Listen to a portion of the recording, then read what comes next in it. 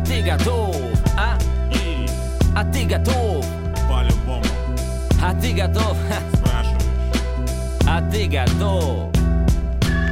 Я готов, паря, и он готов. Мы на двоих сегодня приготовим баскетбольный плов по особому рецепту. Подобраны ингредиенты, острое блюдо. Ну что, интеллигенты, в этом месте будет жарко, словно на кухне. А ну давай немного поднажмем, вместе ухнем. Жирное мясо по-любому сразу стухнет. Здесь уже жареным пахнет. Наша годная команда преподаст товарищам. Кто тут звания достоин поварское днище? Ресторан 3 звезды Мишлен, дружище. Против забегаловки порвем, ставлю 1000. Почти готово, подавать будем на стол. Еще приправы мы добавим и щепотку только. Блокшот, слэм, данк, 3, пару-тройку. Я не баскетболен, я оловянный стойкий. 2 на 2, ха! 2 на 2, 2 на 2, ха! 2 на 2, 2 на 2, ха! 2 на 2. Twoball, 2 на 2, ха!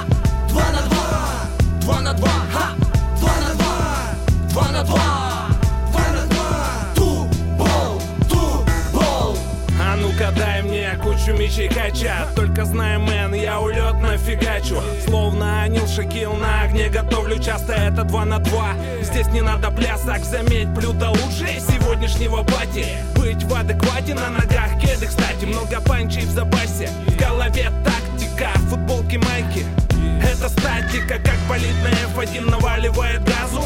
Также очки на табло летят в кассу. Это вкусный суп лишь для уличных стол. Погляди под колеса, уличный смог. Кто-то не смог тут скушать и тот плут. Этот кусок сын, словно бог, блин. Молодое мясо, готовое к экстазу. 2 на 2, мэн, лови свою массу. 2 на 2, ха! 2 на 2.